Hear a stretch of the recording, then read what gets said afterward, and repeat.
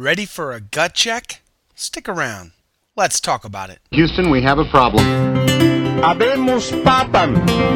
Podcasting from a parking lot in the Woodlands, Texas, it's the Catholic Hack with Joe McClain. Take this, all of you, and eat it. This is my body, which will be given up for you. 1 Peter 3:15. Always be ready to give an explanation to anyone who asks you for a reason for your hope. Take this, all of you, and drink from it. This is the cup of my blood, the blood of the new and everlasting covenant. It will be shed for you and for all, so that sins may be forgiven. The Church of the Living God, the pillar and foundation of truth. 1 Timothy 3:15. Do this in memory of me. Welcome back to the Catholic Hack. I'm Joe McClain. This is episode number 44. And today we're going to kick off a series with Tarek Saab about his new book, Gut Check. This is a great book, and I've talked about this book a few times on this podcast. And as you'll recall, Tarek has been a guest on this podcast previously. And I'm a big fan of his and the work that he is doing. And I cannot wait to share this book with you. I did get to read the book, and I thoroughly enjoyed it, so I highly recommend it, and I've been pretty excited about this opportunity. How have you guys been? I have been so pounded lately. I've been sick. I came down with the flu. My kids got the flu. Now I've got this chest thing going on. I cannot stop coughing. Just got back from the conference in Corpus Christi, Texas with Fullness of Truth, and I don't think I slept a wink the entire weekend. It was so exhausting, but it was also a really, really great conference. We had Patrick Madrid, we had Tony Melendez, John Marnoni was there, Dr. Ray Garandi was there, Michael Kumbi, Chris Aubert. I mean, it was a great conference. I think a lot of people thoroughly enjoyed this conference. I got to tell you, really quickly, I was blessed with a wonderful opportunity to sit and talk with Dr. Ray for an hour by myself at this restaurant on the top of the hotel. It was a real blessing. I thoroughly enjoyed that. Dr. Ray was fantastic. We got to have a conversation about my adopted son, and see, Dr. Ray has 10 adopted kids, so he pretty much knows what he's doing when it comes to that, and it was a wonderful, chance of a lifetime opportunity to sit and talk with Dr. Ray, and I just really enjoyed that. But the last few days, the last week have just been so rough. You know, I've been meaning to get this series of podcasts out with Tarek Saab now for over 2 weeks. I just couldn't get it done. I mean, it seems like I had no free time. I've been going back and forth between 2 jobs. I've been getting sick, and it's just been so tough. So I'm very pleased tonight to bring to you the first in this series with Tarek Saab. But before we do that, we've got to break the bread with Dr. Scott Hahn.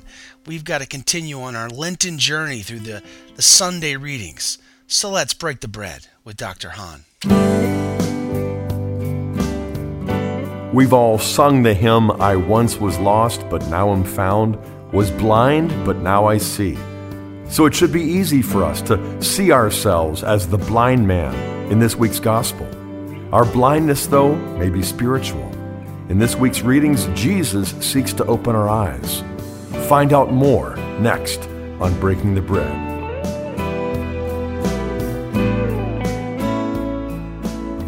God's ways of seeing are not our ways, we hear in this week's first reading. Jesus illustrates this in the gospel as the blind man comes to see and the Pharisees are made blind. The blind man stands, of course, for all humanity. He is made a new creation through the saving power of Christ. As God fashioned the first man from the clay of the earth, so Jesus gives the blind man new life by anointing his eyes with clay. As God breathed the spirit of life into the first man, the blind man is not healed until he washes in the pool of Siloam, a name that means sent. Jesus is the one sent by the Father to do his will. He is the new source of life-giving water, the Holy Spirit who comes upon us in baptism. This is the Spirit that rushed upon God's chosen King David in our first reading this Sunday. A shepherd like Moses before him, David is also a sign, pointing to the Good Shepherd and the King to come, Jesus. The Lord is our shepherd, as we sing in the psalm. By his death and resurrection, he has made a path for us through the dark valley of sin and death, leading us to the green pastures of the kingdom of life, the church. In the restful waters of baptism, he refreshes our souls.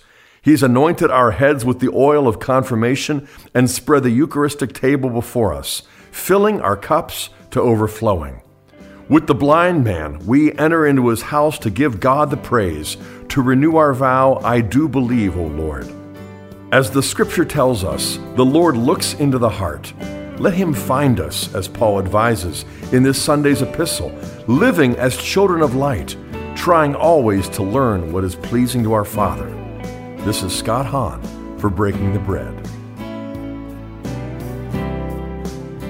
Breaking the Bread is a production of the St. Paul Center for Biblical Theology. If you'd like to receive written copies of Dr. Hahn's reflections on the Sunday Mass readings, you can contact us by email at staff@salvationhistory.com or call us at 740-264-9535. That's 740-264-9535. You know what I really like about that particular gospel where Jesus is healing the blind man and spits on the clay and puts that clay on his eyes is the fact that Jesus didn't need to use anything. He didn't even need to say the words, have sight, or, open your eyes. He didn't have to do anything. He merely had to think it. And it was done. But yet he goes out of his way to use created things in his miracles. And when there's critics to the church who say, the church is too ritualistic, the church has too much baggage, too much sacramentals, things like that, furniture, whatever. Well, I like to think about this particular gospel passage of Jesus using a created thing to do his work. Because all creation points us to God, and all things were made good because God said so. I just really like that thought, and I really love this particular passage in the gospel for that reason alone. Well, we have a lot of interview to get to with Tarek Saab. Tarek is a great Catholic speaker, and I think you're going to enjoy his new book, Gut Check, and I want to get to that. So without further ado, let's roll up our sleeves and let's dive deep and get into the truth with Tarek Saab. You want answers? I think I'm entitled. You want answers? I want the truth! You can't handle the truth! This school when I sit, even just a little bit, I get hit with the power that made the veil in the temple split. When I submit, fall on the floor and adore. Can't get enough, got to come back for some more. Hey, we've got a problem here. Sinner, every human hypocrite can benefit in this school. Repent and commit. Roger As that. the incense rises up in adoration of the throne, something happens to my wounded heart from all the love revealed and shown. Bright like Shekinah comes to my aid to assist, to change and sustain the way I think it exists, to feel the bliss because my name is in the book of life's list. That's what happens when you sit in the school of the Eucharist. Mr. Emmett, take her down. Make her depth 150 feet, 10 degree down, Bubba. 150 feet, 10 degree down, Bubba. Aye, sir. Dive, dive, dive. Welcome back to the Catholic Hack. I'm Joe McLean, and today we're speaking with Tarek Saab once again. It's round 2 on the podcast. Tarek was a candidate on NBC's The Apprentice season number 5. He is the president of T-Saab Media Inc. and the co-founder of Lionheart Apparel, a men's clothing line he launched after his debut on The Apprentice. He has been named Kipling's Who's Who among executives and business professionals for 2008. He is a popular Catholic speaker, and his book, entitled Gut Check, Confronting Love, Work, and Manhood in Your 20s, will release March 1st through Spence Publishing. Tarek, welcome back to the podcast.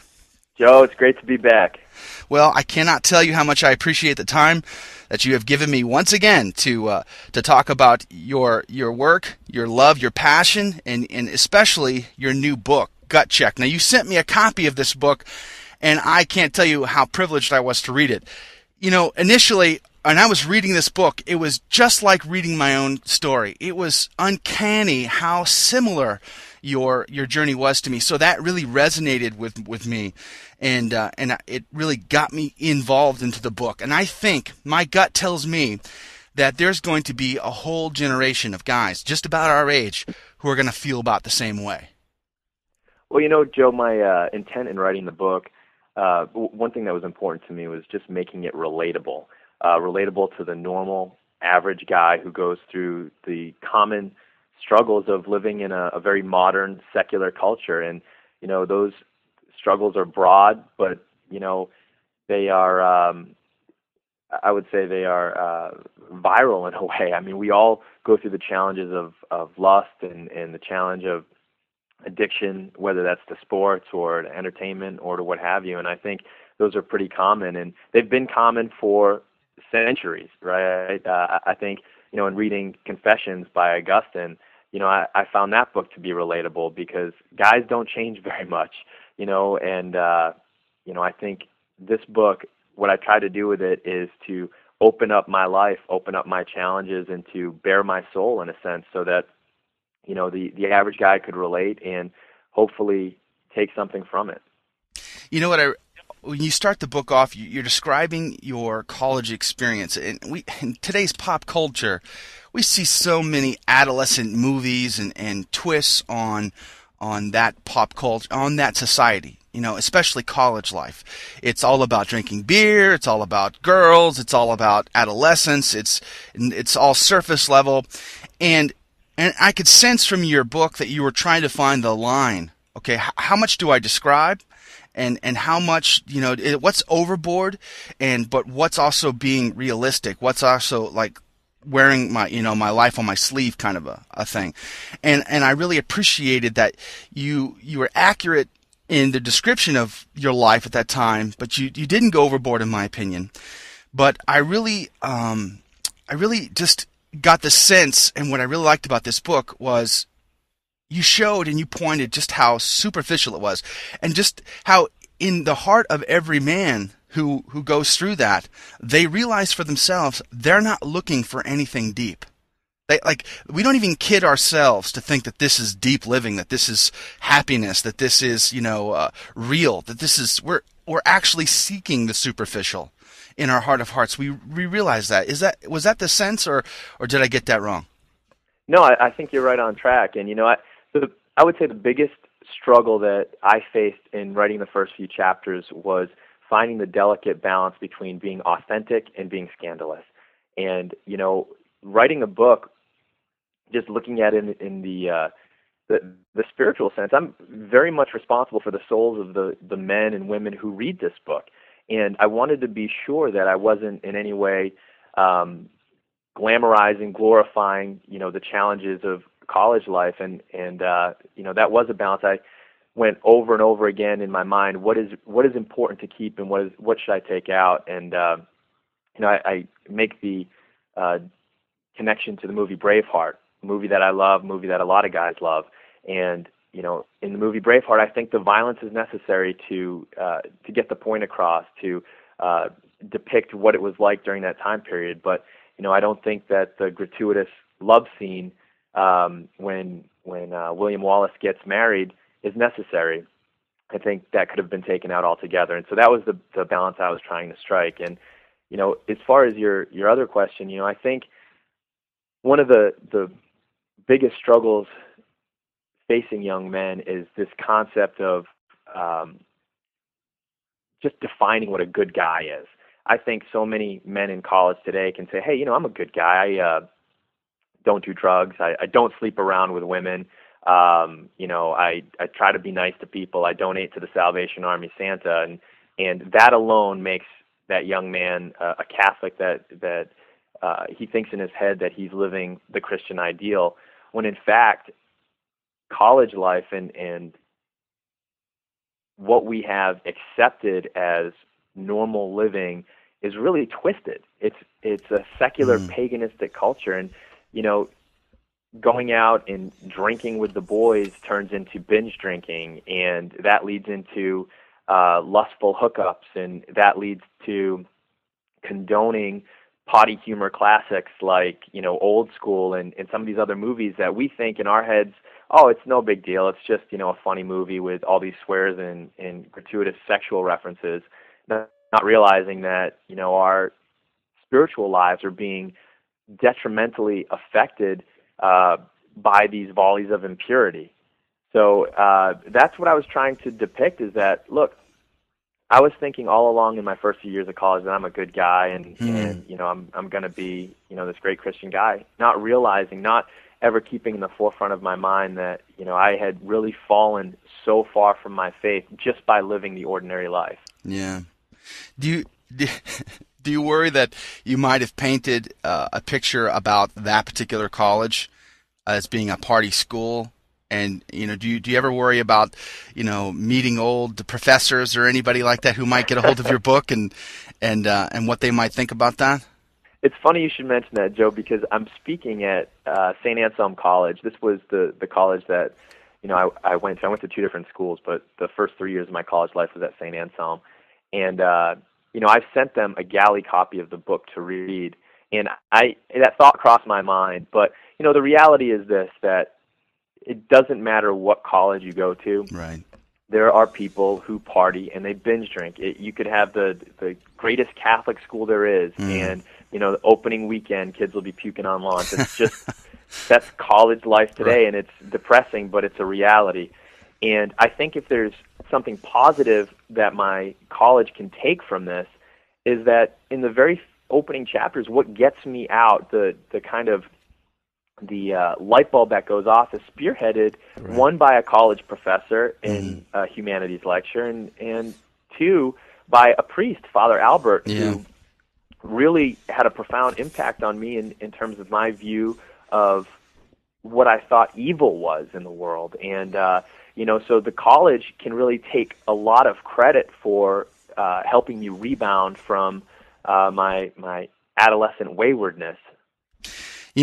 For me, I did, when I was 17 years old, I joined the Marine Corps. It was 1991, and the Gulf War was full swing, and so I spent my high school career in ROTC. So my father was in the Army, so I was very much military minded. I knew I was going to join the military, whether it was before college or after.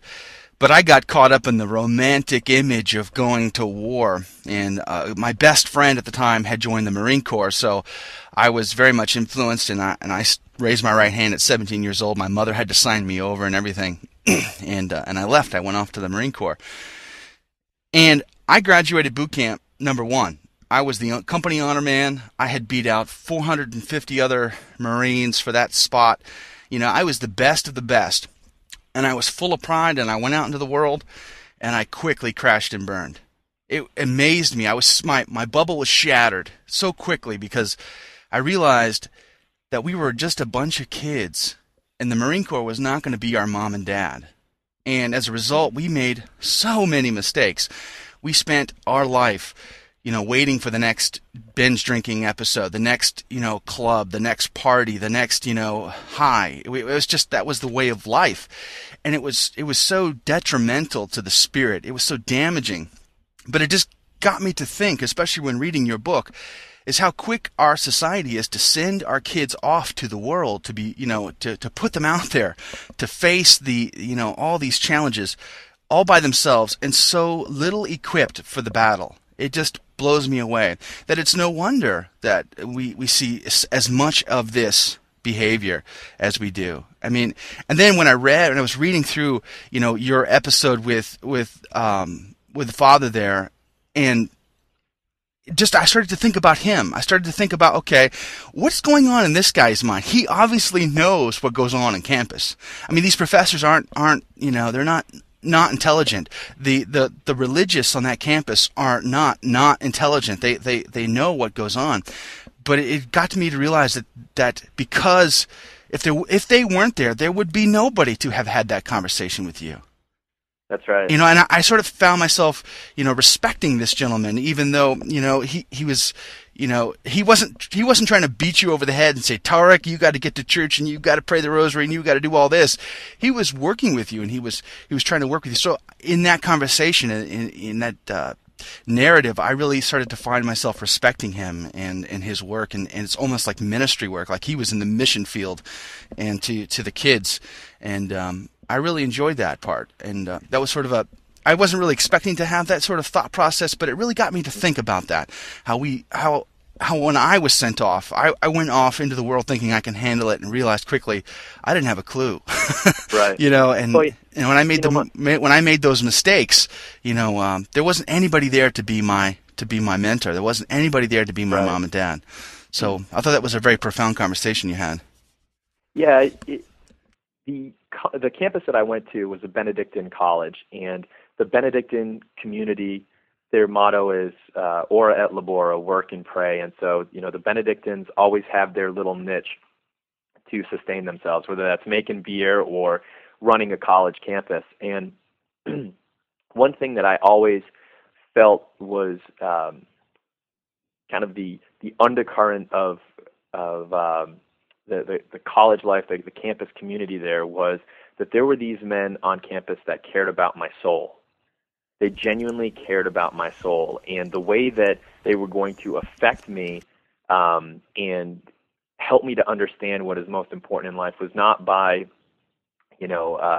being disciplinarians, being military-like, and saying, you have to go to church, you have to go pray your rosary, but rather enticing me to find truth, beauty, and goodness in the way in which they teach and in the way in which they preach, and in the general mission of the College Humanities program, which is entitled Portraits of Human Greatness. What is human greatness? How do you achieve human greatness? And, I think, going back to your earlier point about parents sending their kids off into the world, I think one of the greatest things that parents can do for their children is to help them arrive at an answer to the question, what do you really want? And the real problem is that we send all these 18-year-old kids out into the college world and into the military, wherever, and we don't know what it is that we want out of life. People ask, hey, well, what do you want to do? What do you want in your life? Well, I want to be a CEO, or, well, I want to be a general in the Army. I want to be this or that. I want to make $1 million. I want, family or whatever. There are all these things that we think about, what do we really want? And the problem is no one ever answers the question this way. They never say, you know what I really want? I want to get to heaven. That's what I want. And at the end of the day, that's the only answer that we should all give. Everything that we do should be a process of getting to heaven. Why do you want that particular job? Because it's going to help me get to heaven. Why do you want a family with these children? Because they're going to help me get to heaven, and I'm going to help them get to heaven. The opening sentence in the book is that success in life and business begins by focusing on death. And the reason why I phrase that line that way is we are all going to die. We are all going to face judgment. And when we sit before Christ and he looks back at our lives, he is really going to want to know, did we do everything in our power to get to heaven, to be close to him, to return to him? And, I think the answer today for most people is no. They care about themselves. They care about their own pride and ego. The experience that you went through of being tops in boot camp is something that I went through as well. I was, tops at work. I was the shining star in the corporate world, and I was moving up the ranks very quickly, and it was all pride, it was all ego, and really what I was seeking is happiness. I was seeking validation, and as you get along further in the book, you realize that we're insatiable, and I never found it at work. I never found it anywhere else but in my faith. Well, before we get ahead of ourselves, there's a couple early points in the book that I really want to talk about. One of the other things that I really loved about this book was the style in which you wrote it, the narratives that you interlaced with the dialogue between other people that you interlaced with the narratives was really exciting. I mean, it was engaging. It wanted me to read the next page. It was hard to put it down, and that was really, really good. I thought it kept a very good pace. It was you were able to say a lot more, and I just really thought it was a very good style. But we see early on this conversation, and you mark this book with certain conversations with women, and you and I have emailed back and forth about that, and I think it's a very cool part of the book. The first one is with OCG Girl, and how this girl comes from this large family, and here you are with your friends, and you're all drunk, and you're all finding yourselves at this awkward little, party that you probably wouldn't have been to anyway, and you see this girl who you thought at the time was your soulmate, and and you finally get to have this talk with her, but guess what? You're drunk. You can't even think straight, and then you're leading up this conversation, and you're saying the cliches. I mean, I saw myself saying this similar conversation when I was that age. And and then you thought you were going to have a certain outcome, and then there was a twist, and it didn't come out like you thought. Let's talk about that for a second. Yeah, OCG Girl stands for Orange Cardigan Girl, and in college we always had these names for different girls that we liked, partially because when we first saw them we didn't know their names, so we had to come up with something. But OCG Girl was this beautiful, wonderful girl that in my head I had blown up to be, my dream girl, my soulmate. And happiness for me was, finding the love of a woman. That's when I was really going to be happy as a freshman in college. That's what I was thinking in my head. And, I had spent a number of months pursuing her. And when I had the opportunity to sit down and have a conversation with her, in many ways she let me down, in that this dream girl that I had concocted in my head was far different than the woman who she was in real life, and that she didn't want to have a big family. She didn't want kind of the ideals that she didn't share the same ideals that I had. And really the reaction that I came away with was one of sadness, not so much because she had let me down, but more because I felt like I had let her down. What I was thinking was, the reason why she did not share the ideals that I had was because there were no guys who she saw that shared her ideals, the ideals that women want.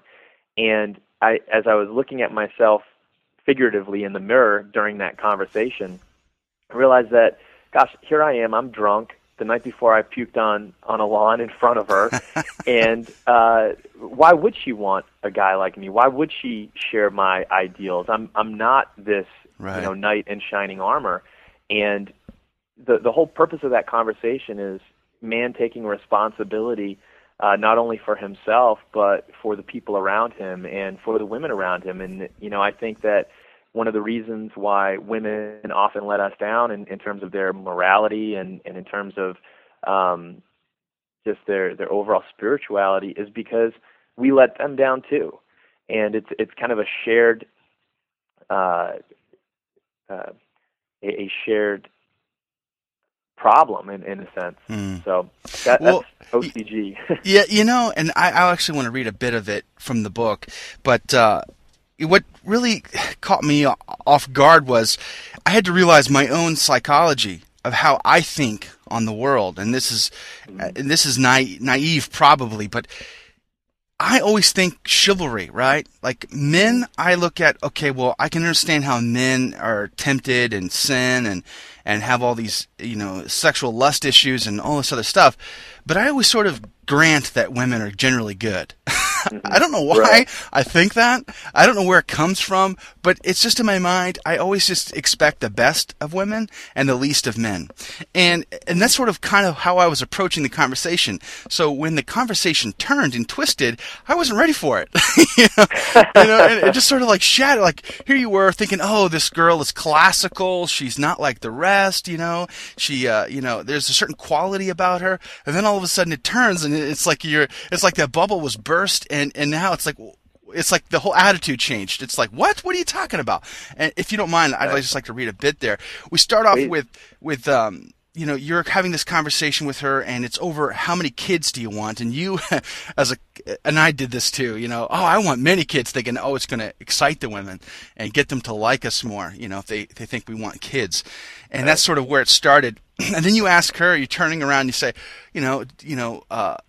how many kids do you want, basically? And she says, are you serious about having all those kids? She asks you, and sounding more inquisitive with each question. Absolutely, don't you? I knew she'd say yes. Heck no, 2 tops, 1 boy, 1 girl. What? I thought. You just said you love having a big family. I did. I love my family. But that doesn't mean I want as many kids as my mother. I've seen what it did to her body. I'm not going through that. I mean, that just like, I wasn't ready for that, I was thinking the same thing you were.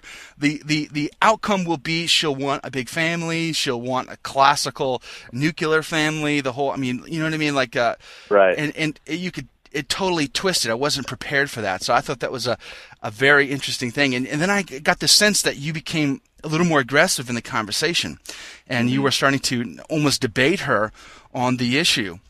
Right. And so, and then sadly, go ahead. I was just going to say, sadly, that is a conversation I've had with a number of women too. Speaking to women that come from families of 8, 9, 10 children, especially in Boston with the big Irish families. Yeah. And I'm just blown away to hear that, these women from these big families do not share the same ideals of their parents. And why is that? Well, I think part of it is just a generational thing where women see themselves a lot differently. They see themselves as, I don't want to say objects, but in some respects, men view women as objects, and women in turn want to be pleasing to men. So they kind of go along with the flow. They see that men want beautiful women. They see that when women are no longer beautiful, men divorce them. So there's maybe a fear that is not at the forefront of their minds, but maybe it's just a psychological fear that, gosh, if I'm not beautiful for my husband, he may leave me in 10 years. And that is a sad development in our culture, but it's one that has permeated the younger generations, like this OCG girl. And what's the interesting beyond that is, I remember in the conversation she was sort of, criticizing you for being the guy who was hooking up with others on campus, and she sort of recognized that. But in the end, what happens? She ends up dating this senior who's hooked up with the entire freshman dorm. I mean, that was, just hypocritical, and it really went further to sort of burst that romantic bubble of the classical, chivalrous, and the women who have of character, and really she's in the end no better than you are at that point. Right, she's settled. She's settled because she knows that the man that she ultimately wants does not exist.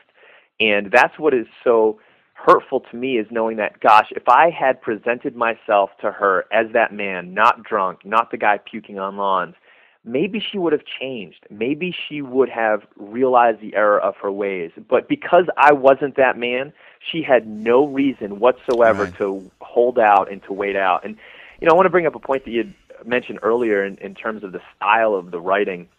I wrote this book as a first-person narrative, almost like a novel in a sense, because of the fact that I wanted the reader to feel like they were a part of the book, to feel like they were a part of the story, and to take away from the story their own kind of their own reactions, because I didn't want to put myself in a position, particularly for men in their 20s, I didn't want to kind of get on a pulpit and sound preachy. I wanted men to learn from my experiences in the same way that I learned from them. And hopefully that's a better way of communicating in a culture that is very much entertainment-driven. And we learn through entertainment now. We adopt our ideals through the medium of storytelling. And I wanted to use the story as the kind of my mode for communication.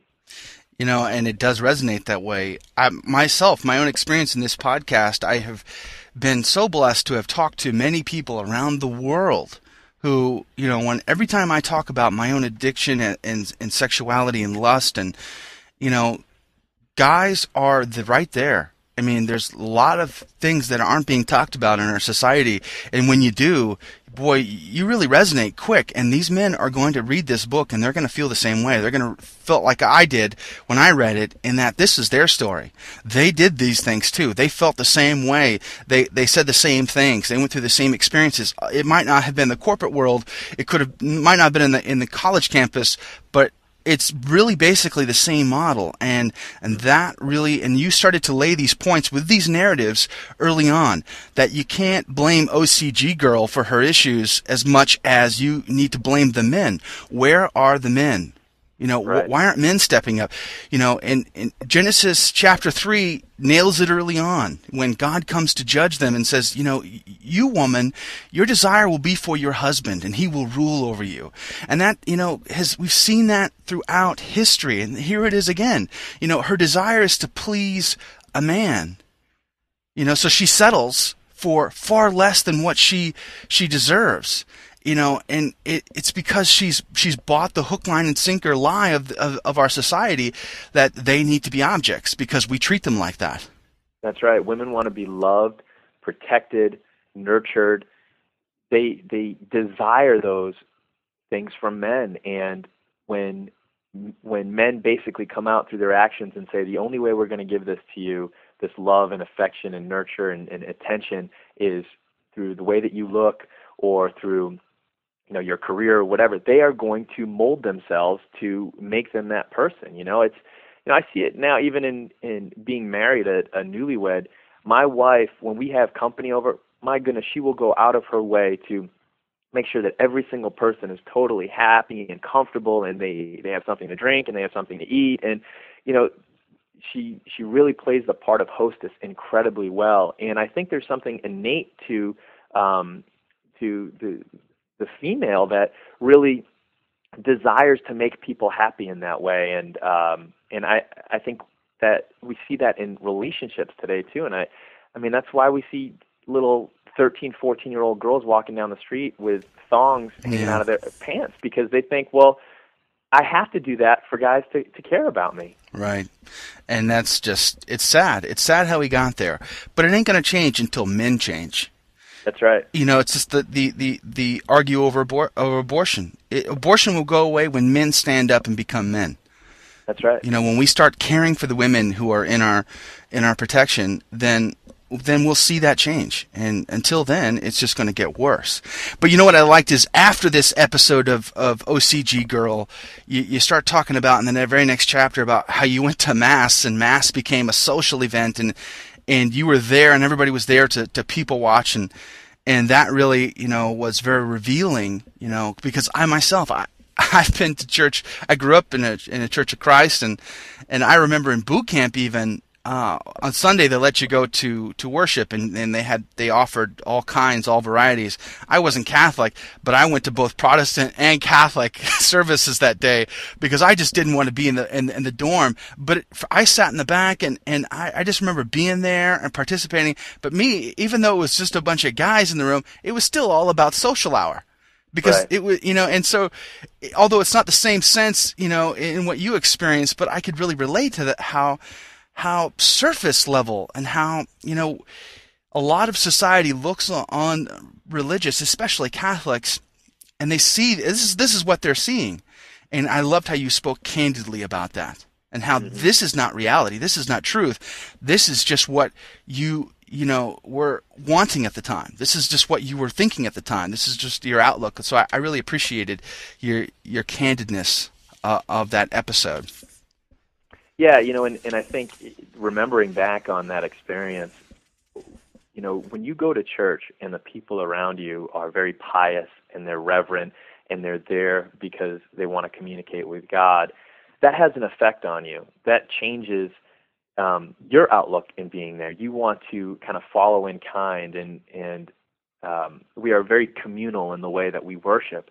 And yet when you go to that same environment and people are talking and they're whispering, they dress up and they're looking good not for God, they're looking good for the people around them. That also has an impact. And in that episode in the book, I say I felt hypocritical going to church because, I got nothing out of it. I wasn't there to worship. I was there to people watch. And, I liken it to, a mobster baptizing his child. You think, well, why are you baptizing your child and you're killing people, during the week? What's the point there, And that's really the hypocrisy that I felt I was immersed in at that time. Right. And the Godfather, we're talking about Godfather here. It's funny because my old priest from New Hampshire, up in St. Joseph's in Belmont, New Hampshire, he would preach on that. He would actually bring that up and talk about that. And it's funny, I was just watching The Godfather on, I can't remember what channel it was on, but they were playing it a lot lately, and coming to those scenes, his first communion, the baptism scenes, and in the back, he's at the baptism, celebrating the sacrament, and at the same time he's having all these other people killed, right. And that was a great analogy that you laid out there for me, and again, I really appreciated the candidacy of that. And then we get into the discussion, this professor who talks of Aristotle. And this is where the book sort of went into high gear for me, because I was really digging the conversation. I didn't really want you to move on, to be honest. I wanted you to really recite what the professor was saying, because I've had so many discussions, and the issue over, there's a couple of big issues for me that I feel extremely passionate about, and pro-life is one of them. The issue over life and our sexuality, and then creation versus evolution is another hot button item for me. And so you go into both of these issues, back to back, and so it was a pretty heavy charged point of the book. But in this section over Aristotle, what I really love this professor, what he did, and it was amazing, is he was able to talk about what is the point. What is the point in life? What is our purpose? And he uses the pin as an analogy, and then he talks about, okay, what's the purpose of humans? What are the purpose of people? And this is the same argument that my wife and I used when we gave lectures to engaged couples up in New Hampshire.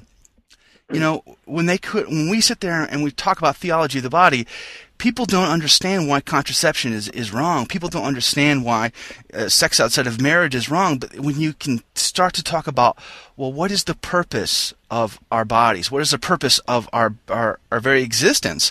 Now you can start to understand that when you use something contrary to its purpose, it's wrong. It's just wrong. You don't use a pen as a hammer. You'll break the pen. If you use the body inappropriately, you break the body. And we see that with disease and immoral living and everything else. And I think that this was such a simple way to describe that and to talk about that it was, profound. You didn't have to go into, huge depth to really get people to understand it. It was just very simple, very straightforward, and just very easy to understand. Now that scene, the location of that occurred in a humanities lecture hall, about 600 students. It's part of the core curriculum at St. Anselm. And something else I put in there very specifically in that chapter, because I think it's important, is the fact that it was February, half the place was empty, and the way I described the other people in the audience is, heads buried beneath hats and hoodies. You have some incessant note takers who, always write everything down, but they don't really understand everything. And you have people who are there just to say that they were there, falling asleep. And I think that contrast versus, this unbelievable lecture this professor is giving, it's like the truth about life, what happiness is, the meaning of life is being delivered to us in this fantastic lecture, and nobody cares. And we miss it. We were absent that day in class. Right? Oh, man. So it's I think an example of what happens in the world at large. People are apathetic. They don't want to know the truth. That's the problem, is that the truth is there. And it's been there for a long time, and we're talking Aristotle. This predates Christ. Right. The truth is there to be had and absorbed and learned, and people just don't care. They just they want to party, they want entertainment, and that's about it. I think that's half the problem, is that once you as you say, once you learn what our purpose is, it's Right. pretty obvious. It's pretty logical. It's pretty straightforward. Yeah. But people just don't want to know.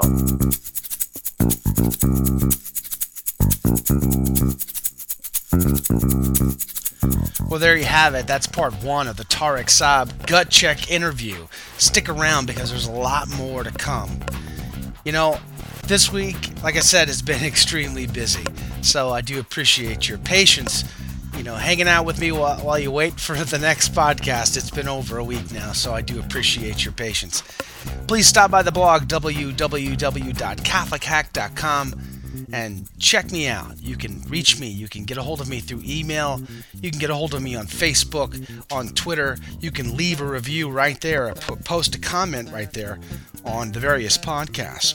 You will also see some new pictures of listeners wearing Catholic Hack t-shirts. How cool is that? Yvonne and Marla both sent in pictures this week for the blog, and I'm going to be posting those. My sister sent a picture of her family wearing them last week, and a listener sent in a picture of the Incredibles wearing Catholic Hack t-shirts. How cool is that? So, stop by the blog and pick up a Catholic Hack t-shirt or mug and send me a picture. I really want to see that. That would be very, very cool. Thank you very much for the great support that you have given me, especially on iTunes. You leaving me a review on iTunes has really just been a wonderful, wonderful gift that you have given me. I think last count I had 54 reviews, and I've made it to about halfway up the second page of the featured podcast list on the iTunes store under Christian Podcast. That is pretty all right in my book, because we got people finding this podcast who weren't even looking, and that's evangelization. So please do consider leaving a new review today if you have not already done so. I want you to pick up a copy of Gut Check, Tarek's new book that we're discussing in this podcast, off of my blog at www.catholichack.com. Right at the top there is a banner that you can click on, and that will take you to buygutcheck.com. But picking it up off of my blog really helps me out, if you know what I mean. So do that today. Pick up Gut Check by Tarek Saab. So until next time, may God richly bless you. SQPN, the best in Catholic podcasting.